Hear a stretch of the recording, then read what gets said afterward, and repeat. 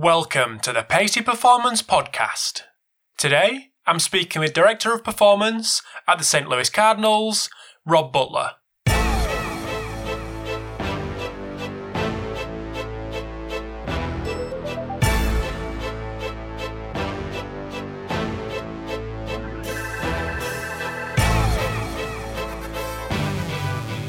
Thanks for tuning in to episode 173 of the Pacey Performance Podcast.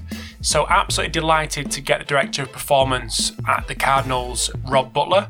So before we get going, another massive thanks to Martin Bushite for making this introduction. So making the introduction between myself and Rob. So with Rob's background with PhD in biomechanics, that kind of links really nicely with the kind of discussion points that I had for this episode, and how that his work in a university translates to the work that he's doing as the Director of Performance at the Cardinals. So we discuss lots of things from data collection, what they are collecting, what they're not collecting, the process they go through with regards to what that actually is and where that starts. Also a little bit about recruitment, given baseball's public kind of face, that recruitment is obviously a huge thing, and how they go about using data for that. Given that they have an incredibly strenuous schedule in terms of games, we discuss injury reduction strategies and the management of the pitchers, which is a really interesting piece that Rob speaks about. If we have this gap, what do we think about this to fill it? Do we understand the reliability to it? Do we understand the validity to us that it is? Is it scalable? Does it drive treatment? And is it repeatable efficiently for testing? Those are some basic premises that we went into to look at our different protocols with, to figure out what can fit into the bucket of something that's going to carry from the Dominican Republic to the big league group. So it sounds very simple as I talk about, and that's really how we kind of anchored our initial decision making. But just before we do get into this episode, I want to say a big thanks to Vald Performance for sponsoring this episode today. So if you haven't heard of Vald Performance, they are the guys behind the Nordboard, the Groin Bar, and the all-new Human Track. So if you haven't heard of either of them three products, visit valdperformance.com or follow them on Twitter at valdperformance. So their all-new Human Track system is a motion capture system which integrates the Xbox Kinect and 4 IMUs worn on both wrists and both ankles. So Human Track has been initially validated against the gold standard in Vicon with some really positive initial results, with some more to come, which will be openly available via the Vald Performance website when they do become available. So if you are interested in getting to know about any of them three products, visit valdperformance.com or follow them on Twitter at valdperformance. Also sponsoring this episode today is ForceDecks. So big thanks to ForceDecks for their continued support of the podcast. And if you are looking for a ForcePlate hardware and software solution, visit forcedecks.com. But also have a little look at episode 139 of the Pacey Performance Podcast. So that's at strengthofscience.com/139, where co-owner of ForceDecks, Dr. Daniel Cohen, goes into a lot of detail with regards to all aspects of jump monitoring. It's certainly not a sales pitch for ForceDecks, but you can get a real understanding of the capability and ease of use of ForceDecks with regards to the software. So if you are interested, forcedecks.com is their website, and follow them on Twitter at ForceDecks. So let's get over to the episode with Rob. As always, hope you enjoy and would appreciate any feedback. So Rob Butler, welcome to the Pacey Performance Podcast. Thank you for giving up your time to join me this evening. Yeah, thank you very much for being here. It's quite an honor with the group of exceptional professionals that have been on your podcast in the past to even be considered to speak. But I appreciate the opportunity kind of to discuss some areas that we're progressing in and still learning about from our area. Brilliant. Thank you very much. And firstly, thank you to Martin Bushite for making the introduction. Another quality introduction on Martin's part. So So, Rob, anyone that doesn't know who you are, just want to give us a little bit of a background on yourself, experience, education, and what you're currently doing at the Cardinals. Yeah, so I had a fairly indirect path to where I'm at right now. As I joke to people who are excited about where I've been, I think it took me 16 years of higher education to actually be gainfully employed in a role, let alone my current role. So there was some time of refinement there. But I started out, I was interestingly very excited about footwear growing up and in college, and was very interested in biomechanics. That's when a lot of Hamill's work was coming out, and just Martin Shorten and that group, Benno, and it was an exciting thing for me for whatever reason. I like talking about or listening about motion control shoes and how we would use different materials and whatnot. And only to learn that the fallacies that we were presenting at the shop in the late 90s were completely inaccurate and inappropriate, which led me to my dissertation later. But that's kind of where I got interested in it. And so biomechanics was kind of my background, the thing that I went on to get my PhD with Irene Davis at the University of Delaware, which I finished up in 2005. And then, and while I was very excited about footwear and orthotic interventions and whatnot, I found it part of the end of where I was researching and what funded me through the NIH was actually looking at how do we use conservative metrics or conservative measures to treat early onset osteoarthritis. So we were looking at a wedged foot orthotic at the time in 2005, and it led me to start thinking about, well, what would my professional line look like, since obviously this is going to be a well-reviewed area by my mentor and others. And so I started looking at who's likely at risk to develop this. And certainly that led me down the pathway of looking into those following ACL reconstruction. And the literature on that is pretty well established. These individuals move differently, and after ACL reconstruction, whether it's sport maneuvers or whether it's gait or running or whatever you may have, which has been an expanding area over the past decade. But that led me to kind of think about, okay, well, if they move differently, well, where does that process start?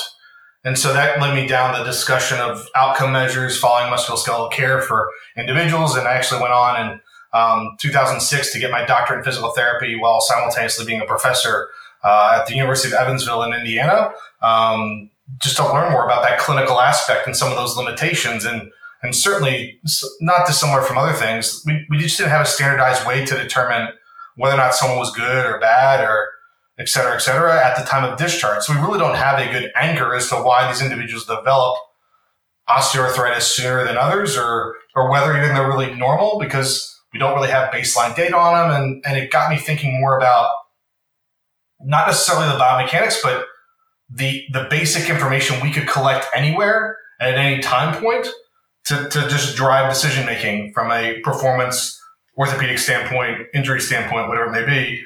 I was very privileged to work on some research groups with some fine military researchers and learn more about what that system looks like from a healthcare standpoint. Deidre Tahan, Dan Roan, Scott Schaefer, Stephen Goffard, Phil Plisky, Kyle Kiesel, and all those individuals were they were talking necessarily about the data point, but what do we do with the data point? And how do we make consistent decisions regardless of time or space, but really more just about the data and what does that data mean? And so it got me thinking more about really how can we use this in a structured way to think about our outcomes in driving care in collaboration with the biomechanics work, but maybe even almost seeing who's not ready yet for that level of fine-tune analysis.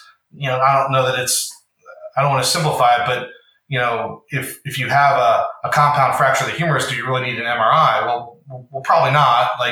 And there's probably an argument that you may not even need an X-ray, but because you have an idea of what's going on. But kind of that thought process behind how do we utilize the information in a more consistent manner and almost an order of operations to it that gets the basic things right first before going to really higher level, more complicated decision making where only certain experts can kind of weigh in. And that's really where I saw myself kind of conducting more and more of the research we were included in at Duke. At Duke, I was a assistant professor in the School of Medicine, teaching in the Division of Physical Therapy and doing research in orthopedics and sports medicine. But once again, the conversations were not about p-values or correlation coefficients as much as like what information do we have and how do we collaboratively and holistically as healthcare providers and performance specialists think about using this to maximize the outcomes that we see in our patients. And when I think about where I was going to go, my kind of big next steps, it seemed like there were some good opportunities in professional sport evolving. The idea of a performance department or a high performance manager in American sport is still relatively novel, maybe a decade old. And there was an opportunity in Major League Baseball. And I think the exciting thing with Major League Baseball is that you have literally 10 teams to kind of integrate and develop a systematic process for. And so that's what we're currently consistently trying to do here at the St. Louis Cardinals, where basically I oversee the medical care and strength conditioning and nutritional supplementation for the organization. And I'm really lucky to have an exceptional member of staff that I work with. And really in the end, it's a matter of having those individuals be exceptional at their job and make exceptional decisions, and then trying to help drive a consistent process that helps us to understand where we've had successes and where we can maybe have more success in the future. Mm-hmm. Excellent. So how hands-on are you in this role? Is it a pure managerial role? Is it kind of more like an advisory role? Or are you kind of on the ground with working with the athletes and the players?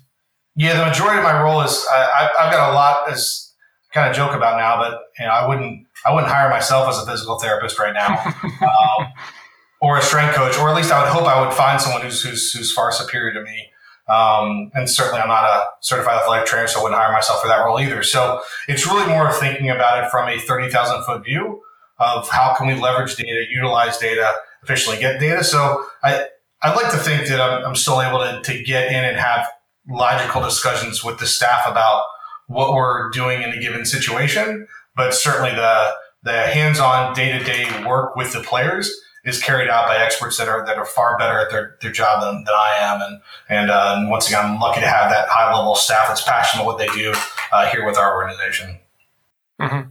One thing that would be really interesting to me would be to have a little chat around the kind of first couple of weeks and months of you coming into that role at that kind of like 30,000 feet level, like you say, and overseeing lots of different things in a new job, and actually working out where best to give your time and experience. What was that first couple of months like, and what process did you go through? I know it's reasonably new anyway in the role. Yeah, I had a lot of good individuals around me that I've been involved, probably consulting in professional sport for 5 to 6 years before joining the Cardinals. And I had a lot of individuals talk to me about what had maybe been successful and what had maybe been less successful. And in that early time period, we had a couple of significant hires to make. We had a couple of other individuals to kind of bring on board and to figure out what our department was going to look like, because it was a newly formed department when I came on board. And I think that the main thing was figuring out, like, where do we not have objective information that would be beneficial to streamline the process that doesn't really, I guess, too much move things one way or the other. But, one way we talk about often is if there's a subjective gap that we talk about often, we should have an objective way to measure it to minimize the variability in what we're seeing or discussing. And so we just had some simple anchors in the ground and thinking about, if we're a performance department, I think the common language of performance is movement. And so we put some anchors in the ground related to movement to learn more about how should we develop a strength conditioning process from that? How should we kind of integrate some more what we call arm care preventative work from that to really individualize what we were doing with each athlete. And I think we had, it's not that there wasn't that in the past. There've been some very good work done. It was just a matter of how do we systematically integrate that so that when a player goes from the Dominican Republic to one of our GCL teams, or a team that's based in Florida to a team that's based in Tennessee, and so on and so on, does it all look and feel the same with a similar premise to it and a logic behind it to allow for us collectively all to learn, but us all to collectively learn how to make this player perform at their optimal level to help them in that process? So when you walked into the building that first day, were you did you have a kind of bank of objective data that had been collected over time, or is that pretty new there? I think having a centralized repository for it may have been just that we can all look in and almost fishbowl a little bit was fairly novel. And we've been getting to that standpoint, but I think that certainly analytics in baseball is driven quite a bit in the past years, and my goal is just to hopefully replicate that from the performance standpoint. So no one dropped off a big spreadsheet of data on my desk when I came in. It was more of just, all right, how do we have a good idea of what's going on now. We've got a reasonable idea of how things have progressed in the past. How do we build on that and leverage our consistency with the players and really collectively as a group of performance individuals between our athletic trainers, our strength coaches, our physios? How do we collectively work together as opposed to maybe just thinking about what we do specifically in isolation? So that was really a main theme of what we were trying to move forward with, was just having a more collaborative, holistic approach. And some of that came from identifying data that could be viewed as much as just everyone's, as opposed to falling into this physical development bucket or the medical bucket. And then figuring out kind of where that, Switzerland location where everyone kind of collaborated on existed. That was really where some of the early discussions were about, to figure out, because obviously at the end of professional expertise, you have that need to have that unreliable subjective feel of what's right. And then that's what happens on a day-to-day basis. But anchoring some of that in some more objective measures allows for us to more consistently understand, explain findings to each other and learn from each other. And then also ourselves figure out maybe where we're wrong as much as where we're right, so that we can actually think about how to get the player better if we need to do a different track. And that's really where some of the early discussions came from. And we had things that we utilized in the past that we, thought would be reasonable ideas to implement. And that's kind of where those discussions came from of, if we have this gap, what do we think about this to fill it? Do we understand the reliability to it? Do we understand the validity to us that it is? Is it scalable? Does it drive treatment? And is it repeatable efficiently for testing? And those are some basic premises that we went into to look at our different protocols with, to figure out what can fit into the bucket of something that's going to carry from the Dominican Republic to the big league group. So it sounds very simple as I talk about, but that's really how we kind of anchored our initial decision making. Mm-hmm. So one thing we chatted about beforehand was the kind of build-up of, or the banking of data to understand what the demands of the game are. Is that to actually quantify that within baseball? And please forgive my ignorance with anything to do with baseball. Is that a pretty new thing for people to want to understand that? I know it's obviously, barring the films that I've seen, to me it feels like that's probably been going on for a long time. Has it? I think it depends on what you mean by calculating workload or what has been done. Obviously, a lot of this is led by the excellent group up at ASMI and Dr. James Andrews and his push on youth or baseball injuries in general, let alone youth baseball injuries now that are far more common than what we would see in the professional ranks. But really, and we've done a great group, there's been great headway made by looking into, pitch counts and number of pitches thrown and estimates of what that is in the workload. But then you also think about historically what's been done, and people used to throw, 100 plus pitches regularly. If you look at some of the data from Jeff Poston's book about the arm and talking about how what happens in Japan, it's not as clear cut as just a pitch count. And so really looking into how do we get a better estimate of what a true workload is on a given day and at 10 different locations. And we have 250 plus players in the organization. I don't ever envision us having 250 catapult units to identify daily workloads. And so understanding what happens related to that, I think it will give us a better estimate of kind of where we can go with understanding what a workload is for a game. If there's been some interesting estimates of, a 3-hour game about, if you're not the starting pitcher or the catcher, it's about 5 to 10 minutes of work on average, depending upon the position. And so how that gets spaced out and how that gets trained is, I would say, is still a fairly new area of understanding and exploration. Mm-hmm. So when you say about you don't expect 250 catapult units, so what is the alternative to that? Would you have some device on each player all the time, or is that just not scalable? Is the technology not out there to do what you want it to do? It may be. I don't know that it is. I'm not concerned necessarily that it is. I think. Okay. I always think that with technology, I prefer to have a really good, well done controlled trial over 17 ones that we're questioning the results and the findings of, which can be easily done.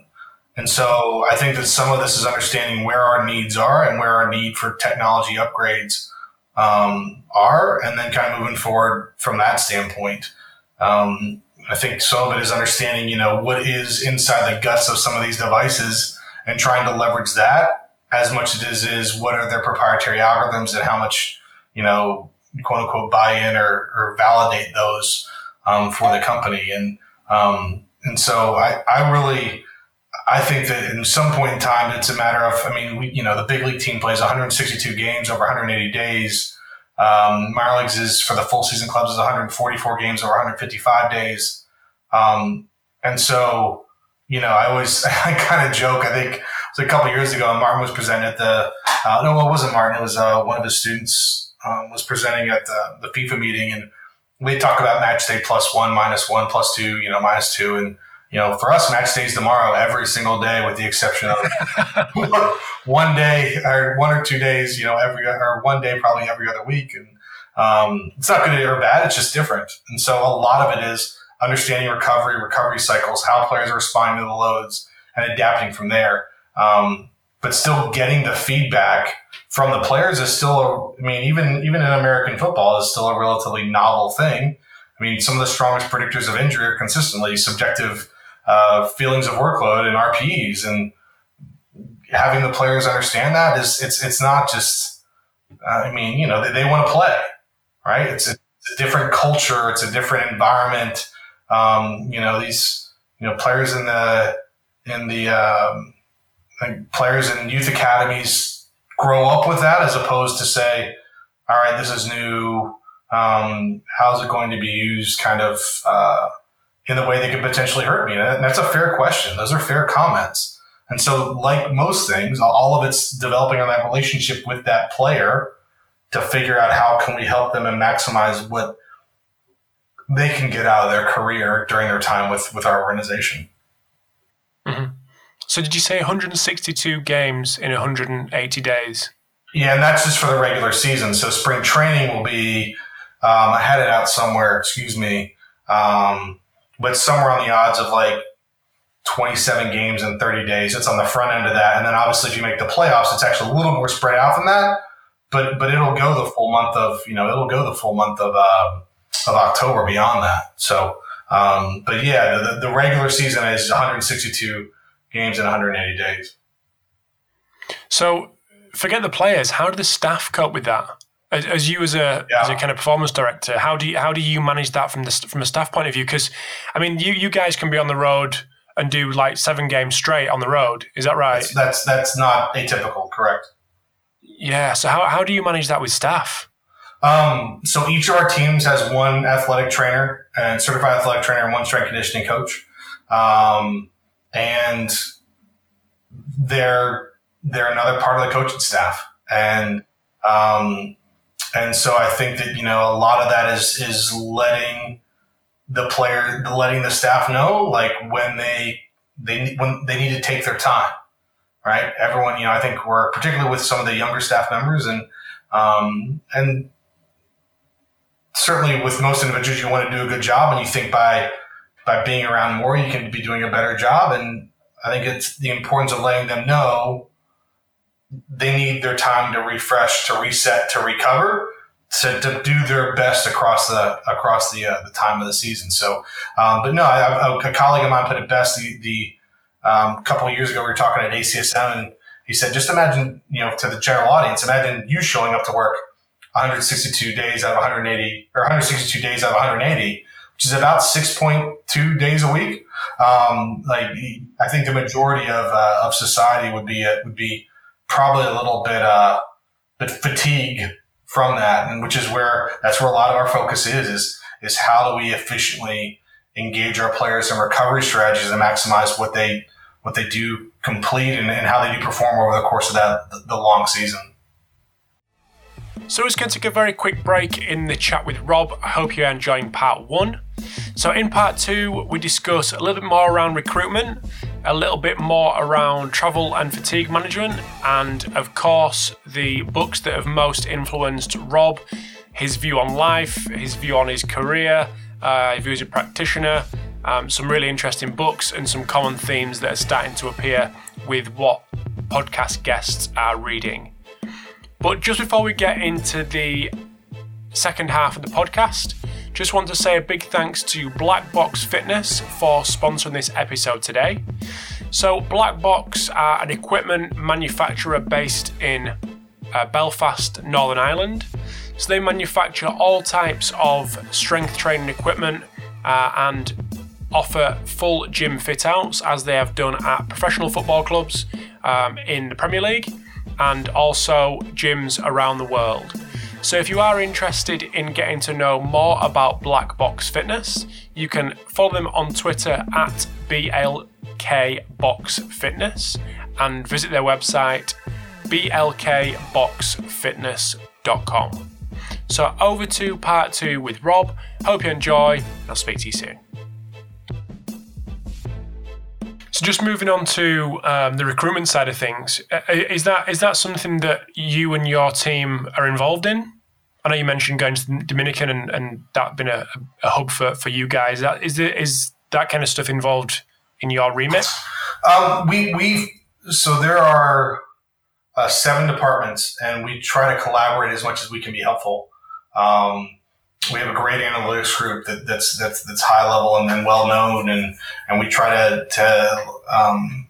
help get better data from their standpoint to analyze. We try to help out the drafting process, whether it's the domestic amateur draft or whether it's international, which has some different rules to it.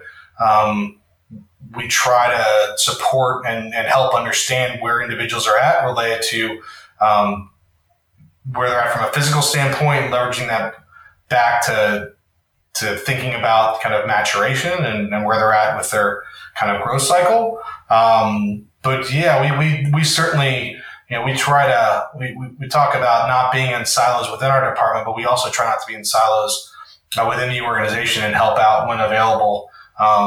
Certainly we're not the individuals scouting the baseball talent for how much it is, but when questions come up about, sometimes we're thinking about a pool of players. What are your thoughts with them related to physical abilities? And we try to put together processes to help them understand, where these different players line up related to where they're at. And then, I think over time we'll get a better sense of really how they line up compared to, where they should be or where they shouldn't be, which obviously you need quite a bit of longitudinal data to look into. But no, we'll try to do as much as we can with the sample sizes that are available. Of course. So just back to the travel, because I just can't let it go. I'm just looking at my notes, and I keep seeing 162 over 180. And so what kind of fatigue management strategies do you put in place? I mean, especially for the guys that are getting, I suppose, the most action, which obviously can be the pitchers, I'm guessing. How are you managing these guys who are?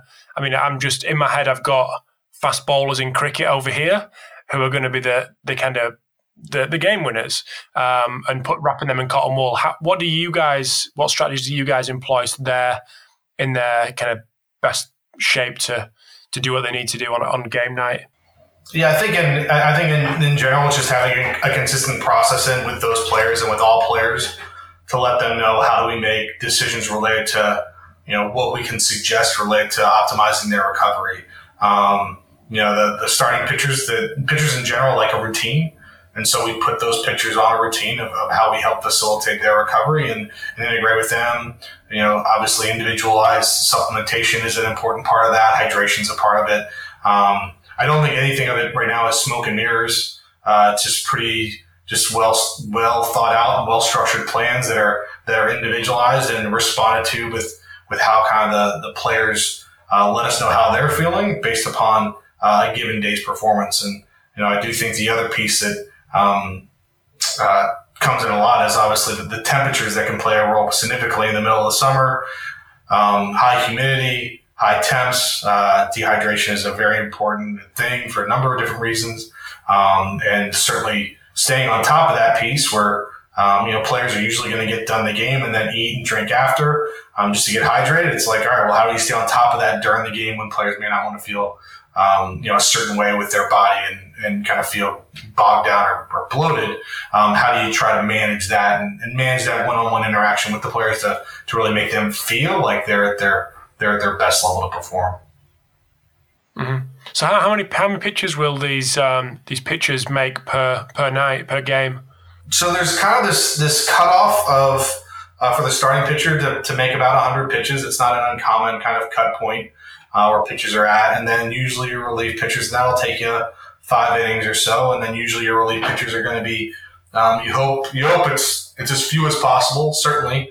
Those are going to be somewhere around probably 15 to 25 pitches, and depending upon how long the starter goes, go through 3 or 4 of those on a given evening. And then, they'll be on more of a cycle of, the relief pitchers are the pitchers that pitch 1 to 2 times per hour, 1 to 2 innings per game.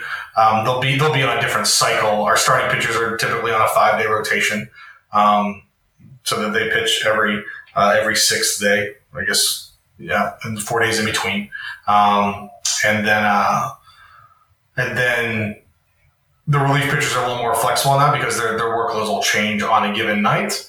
And it's really knowing how much it's no different than the acute to chronic kind of workload management piece that a lot of people are talking about is how different are they? And then how do you balance out that maybe some times where they have not been as active or they've been overly active, and thinking about how you can support that individual and maximizing what they're able to do or how they're feeling on a given night. So over the course of the game, you're likely going to get somewhere 145, 150 pitches in general. And I think that we often talk about the pitchers, but obviously the catcher is the person that's catching all those balls.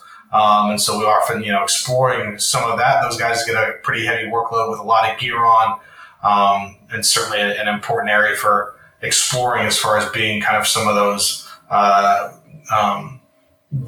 that go through their really heavy workloads consistently throughout the season. Mm-hmm. So them starting pitchers, you said, will pitch every 5th day? Correct. Is that what you said? On a 5-man rotation, typically. Okay. So what kind of so when you mention the acute chronic, that's based on subjective stuff? Yeah, I think RPEs and whatnot. Yeah, I think long term it could be. I think right now a lot of it is thinking about what does the box score tell you related to information on really nothing. We're looking to make it more scientific, but even simple things like what their pitch count was and what it's been historically, and leveraging some of the information from that's available in literature, thinking about factors that have led to injuries or overuse injuries, be it percentage of, so I think some of the information when you think about spikes in workload, obviously as pitchers, they can have spikes in certain types of pitches they're throwing related to that workload. And there's been some suggestions by research that would suggest that maybe that's equally as important as some other factors as well. And so understanding that and looking at kind of it from a multifactorial standpoint, and then really thinking about how they're recovering is obviously, that gives us a pretty good sense of how to optimize the individual plan for each player. And really, we talk about this is for all players. We've kind of outlined the starting pitchers as being the main factors and pieces that we work on, and it is because they do have that consistent plan and that consistent process.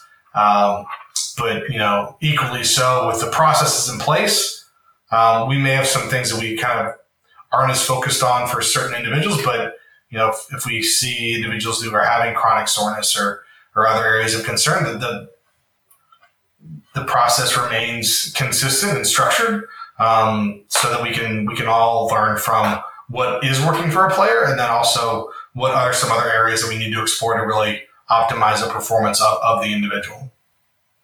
Mm-hmm. So at the Cardinals, with trying to get as objective as possible, is there any cultural issues that may make that a little bit harder than you maybe first thought in baseball as a sport? Well, I think that a lot of it goes back to just the comfort level in general of people having this information and what do they do with it. Okay. And I think that it's more of a. I was lucky enough to go over and observe Johan Bilsberg when he was with Western Bulldogs, and so much of that culture, when you hear about it at the European meetings, this type of feedback is not atypical as they come up through a system. And so it's just like, looking at a P chart, like you go into a youth stall P chart at a sporting academy overseas, and there it is, like, know your P color. Like that's not an uncommon thing to be aware of that and stay on top of that. I'm not sure we're as integrated in that across the United States as we would hopefully eventually be, as far as really thinking about ways for individuals to stay on top of that. And I think some of that is the benefit of the European, Australian, what I would call the academy structure, which I think we're still trying to figure out a little bit in the States, because there are very few teams that actually have I think probably Major League Soccer does it as about as well as anyone else, where they really invest or have some process to identify and invest at the youth level and get individuals familiar with those processes as they come through the ranks. But certainly that's not, the development process for American football is university football. And that's for half of baseball. That's about what it is. We draft about half from the college and university ranks. And so, and then there's obviously a lot of different feeder systems into that. And certainly from the high school standpoint, where we get another set of individuals, like it's just not, so let's go play the game. Let's get integrated from that standpoint. And so I think a lot of it just comfort level, just like anything else, right? I don't know that it's any. I think the first time I filled out my rate your experience thing from Delta, I was worried that I was going to get a bad seat the next time if I ranked it poorly. So you gotta get.